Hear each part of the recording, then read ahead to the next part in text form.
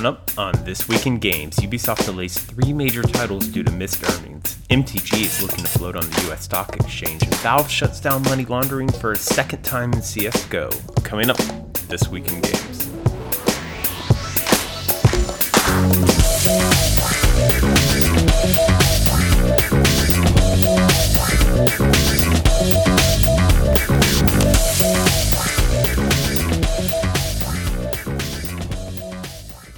It's that time of the week for your video game industry news rundown. I'm your host, Eric McConnell, and this week was quarterly earnings. And you know what that means? That means we have a lot of juicy news and details for me to cover and a lot of stuff for you guys to absorb. So let's kick it off. Ubisoft makes a hard pivot as Ghost Recon Breakpoint and Division 2 make the publisher reconsider its 2020 releases. So this is probably a bigger story than it appears. And following the sales of new Ghost Recon and Division releases, Ubisoft is delaying their next 3 major releases. So that's Watch Dogs Legion, Gods and Monsters, and Rainbow Six Quarantine. This is likely due to the monetization and metagame systems found in both Ghost Recon, Breakpoint, and the Division 2 are being used broadly across the 3 delayed major titles. So making Ubisoft reforecast and replan their games as a service offering for 2020. And how badly did they miss? Well, Ubisoft is kind of blaming the games for missing nearly $800 million in yearly revenue. So I think they were forecasted to make $2.4 billion in sales for the fiscal year of 2019, and they're only going to make $1.6 billion. Jesus, that's a lot. Ubisoft stock dropped 16% upon the announcement. Ubisoft later said part of the delay was a decision to launch some of their games exclusively on PS5 and Xbox Scarlet. Probably bullshit. Yeah. I mean, other troubling news, there's no mention of Beyond Good and Evil 2 at all. So, I mean, that game's been in limbo as far as I'm concerned forever. So, if they're not talking about it, it's not getting released. Honestly think Ubisoft releases too many games every year. It sounds stupid, but it's probably true. I mean, maybe they should constrict and refocus on their best brands and franchises. Ghost Recon is probably never going to be a Call of Duty or Battlefield. The Division is picking back off of Destiny, which is itself was somewhat of a failure with Destiny 2, and like other games in that category like Anthem just lit tons of money on fire. Refocusing on Assassin's Creed that can maintain long-term revenue and engagement, a Rainbow Six that continues to dig out its mainstay in esports, and maybe some of the smaller bets. But God, you don't need the Division, you don't need Ghost Recon, you really don't even need Watch Dogs. Like, I know Watch Dogs 2 did pretty well, but I mean, it's like Watch Dogs, you putting minimal effort into Watch Dogs is never going to compete with Grand Theft Auto, So they just released too many games, and they have too big of a forecast for these games. And frankly, Ubisoft isn't that great at live ops for their games either. So none of their games are raking in. If you look at their earnings, most of their earnings are upfront on the $60 purchase, not on the revenue. Whereas if you look at like 2K, Dream Team on NBA 2K accounts for way more revenue, I think, than the $60 purchases of NBA 2K. So and same thing with EA and FIFA. Like, that's how you look at it. Ubisoft has never mastered this, so why play in that field? All right, next up, the Modern Times Group is considering a U.S.-based IPO. So MTG, which is not Magic the Gathering, but the Modern Times Group is a Swedish investment firm that is mentioned almost weekly on this podcast for their investments in the game studios, publishers, and services. I think this year alone, they've put about $11 million in the game industry, and that's sometimes like not even a big year for them. So they have their fingers in everything. The IPO would raise money for their esports division, which already owns DreamHack and ESL through acquisition. So they outright own, ESL and DreamHack, 2 of the biggest non-game owned esports events of the year. So the third one I would say would be EVO. So those 3 are not owned. What I mean by not owned is the League of Legends World Championships are clearly owned by Riot and Tencent. DreamHack is not owned by a single company. So MTG currently has a float on the Swedish NASDAQ, but wants a foothold in the US, which it considers their most important esports market, likely hoping to secure strategic investments via the IPO. It's pretty interesting to see a strategy like this. MTG is one of those holdings company that frankly is all over the place and makes it hard to pin down. They technically have synergies all across the game industry and pretty much everything, but rarely utilize their investments together. For example, a few years ago they bought out Kongregate and DreamHack, but how many times have you heard Kongregate and DreamHack mentioned in the same sentence outside of mentioning MTG? Not really. So they kind of have a smorgasbord of investments, whether acquisitions or actually just like minority stakes in companies. And I don't know. I don't know what to make of them. They throw money around a lot. They clearly make it back, but it's kind of like, for example, look at Tencent. Like Tencent will index an entire industry. So they'll have 11% in Bluehole, who owns PlayerUnknown Battlegrounds. They have 40% of Epic, who owns Fortnite. I think they're the publisher of Knives Out and Rules of Survival. So they'll like index that whole energy, or that whole like landscape of battle royale games, and then whoever wins, they'll pump money into that one, right? And so that's their strategy. Some other companies will just like utilize games that they can piggyback off of each other. So like Zynga will buy match 3 games, maybe, and funnel them into their social casino companies. MTG is just all over the place. That's what I mean by that. And I just don't see them like forcing their investments to work together. So it's just a weird company for me, but clearly working. All right, next up, Valve shuts down money laundering and gambling for the second time in CSGO's history, this time with container keys. So as with previous CSGO skin gambling, that was kind of the blueprint on how to support illegal gambling online. CSGO players utilized keys as a means for their money laundering and online gambling. In Counter-Strike Global Offense, containers are just outright loot boxes, and container keys allow you to open said loot boxes. Effectively, container keys are the value of the loot box, not the box itself. And from the press report, it seems like the main issue was like stolen credit cards being used to purchase large amount of container keys and selling them at a discount for cash in secondary markets. Players will no longer be able to trade or sell container keys inside of CSGO. All right, I'm going to shit on Valve for a second. Valve 100% knew this was a problem, and I don't know why they decided to address it now. Maybe they got too much flack. Anytime you have randomized rewards and the ability to trade either the rewards or the instrument for unlocking those rewards, there will be fraud, money laundering, or gambling equivalent to the value of the rewards. Like, that's pretty much set. They got rid of CSGO skin gambling, and you had to know that if you allow people to trade the keys that go into them, you're going to have the exact same problem. And even more funny, or is more funny a term, is Valve isn't going to shut down mass purchasing of container keys or like some kind of like investigation into stolen credit card usage. No, they're just going to shut down the trading because, they still want the money. So it's pretty rough. And honestly, this is one of the loot box regulations that almost everyone can get behind. You are not allowed to trade the contents of a loot box purchased or unlocked through real money. And, it's just, Valve is kind of like making all the mistakes for everyone else. That's all I'll say. All right, next up, Weeby Esports now. The Wii company is now eyeing esports opportunities. Okay, so WeWork's descent from overvalued behemoth propped up by SoftBank's Saudi-driven Vision Fund to 80% controlled by Masayoshi Son and its equally troubling founder Adam Neumann is well documented at this point. WeWork alone potentially killed growth-driven VC as we know it. And so I actually have to thank them for that, because that is just terrible. Like, why are VCs pumping hundreds of $millions of dollars into companies who almost have no avenue to becoming profitable and getting that back? It's beyond me. It's like a tax on the people who buy into the IPO. I don't know. The new and improved The Wii company that seems to now understand math and accounting is targeting a new line of higher margin businesses with this mass amount of office spaces, and esports is one of them.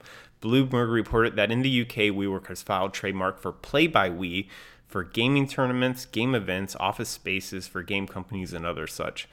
This all makes sense. Esports and kind of like local beer leagues for esports need space more than anything, and WeWork has plenty of space that they're renting out for low margins at this point, so why not experiment in other businesses? And honestly, I would think it would be hilarious if the crippled WeWork can still beat GameStop to hosting local community and amateur-driven esports events and leagues. So let's see. All right, let's get to the business news. All right, this week in fundraising, Scopely raises $200 million in a rarely seen Series D. So this is a weird one. Mobile publisher and developer Scopely is trying to reinvigorate their war chest through a Series D fundraising round led by NuView Capital. This round will be used to expand their portfolio through M&A, that's mergers and acquisitions, aka kind of like Zynga's current playbook. This is what a lot of mobile publishers are resulting to, with genre kingpins pretty much staying static at the top of category charts, and attempts to break into new categories can cost publishers tens of millions of dollars in user acquisition to even take an attempt at it. I think Tilting Point was like pumping 30 million into these like indie games just to have an attempt for them to enter top 20 charts. It's ridiculous. Scopely is extra concerning because their biggest hits come from IP-driven games, meaning Scopely is already giving up 30% of revenue to Apple or Google, and then they have to give up another 10 to 30% to the IP holder depending on the IP. So I have my doubts about the consolidation going on in mobile space right now. I don't really think it's a viable strategy. It seems like it's a bunch of short-term games for the cost of either diluting your stock, getting rid of your cash reserves, or racking up massive amounts of debt that you're probably not going to be able to cover in the few quarters. And it's not like a lot of these mobile acquisitions are coming at like a discount or on good faith or anything. They're paying like, street value for these companies. Zynga paying $300 million a pop per company is like street value. It's like what the company, if the company, I don't know, it's out of control. And it's like, I don't have better options for them, but definitely the solution isn't to consolidate the entire mobile industry and start buying up, your tier B and C developers who, have a top 25, top 50 categorical hit. I don't know. It doesn't make sense. I think mobile industry is probably, I wouldn't say like an outright crash, but it's certainly not going to be the place where I'm going to mention a lot of fundraising over the next 10 years. That's my prediction right now. All right, next up, fundraising. French cloud gaming company Shadow raises $33 million in a Series B. So Shadow is one of the few remaining non-Amazon, Google, Microsoft cloud gaming companies kind of still doing the damn thing. They've been around since 2015, and with the Series B led by French investment firm Serena, it brings their total fundraising to just over $100 million. However, I don't really know what the path is for a company like Shadow to compete in the world of basically negative margins that Google and Amazon are willing to play in. Maybe lock up a few indie developers or indie publishers for exclusivity, maybe target demographics that are underserved. Like maybe they think that French-speaking users are being underserved. I don't know. I don't know what their strategy is, because at this point, you have to assume Amazon and Google are offering cloud gaming at a negative margin. They're losing money when you cloud game, right? I mean, Google is charging, what is it, like $10 a month? Okay, if you use one of their GPUs in the cloud at peak hours, which most gamers play at peak hours, if you use that, I don't know, like 8 hours a week, they're 100% losing money. Like that doesn't cover $10 a month of usage for a top like 4K game. So I don't know what a company like Shadow does, but I'm curious to see. So let's see. All right, next up, Mainline, an esports platform, closes $6.8 million in Series A. So esports platform has officially replaced blockchain as my least favorite game industry investment. There's no way we need more than one, maybe 3 esports platform per game out there. And yet every week I'm announcing 2 esport platform investment rounds. Mainline is a tournament creation platform, something to be used by professional tournament organizers like DreamHacks to run brackets, live updates, and other stuff. Honestly, I just, even outside of tournament esports platform or esports services, I'm not terribly bullish on anything that serves grassroots tournaments like DreamHacks. So almost every major game has its own league and associated tournaments. And outside of DreamHack and like I said before, Evo, I wouldn't invest in a company that makes services or platforms for online or grassroots tournaments. And by grassroots, I mean like tournaments made up by fans of that game, not by the company or not by the company or publisher or studio of that game, but like fans. Yeah, I don't know. Esports must be big. I mean, I don't have the numbers, but every week just capital millions and millions is getting thrown at the word esports. We saw this with VR and AR. We saw this with blockchain and cryptocurrency based games. Those you can pretty much say were all big busts. Is esports a bust? I don't know. I mean, it is on ESPN now, so can't be that big of a bust. But again, the stuff that appears on ESPN is the own leagues outside of, again, Evo. So, another one of these This Week in Games we'll have to see. All right, This Week in Acquisitions. Weird one. Unity acquires Avios.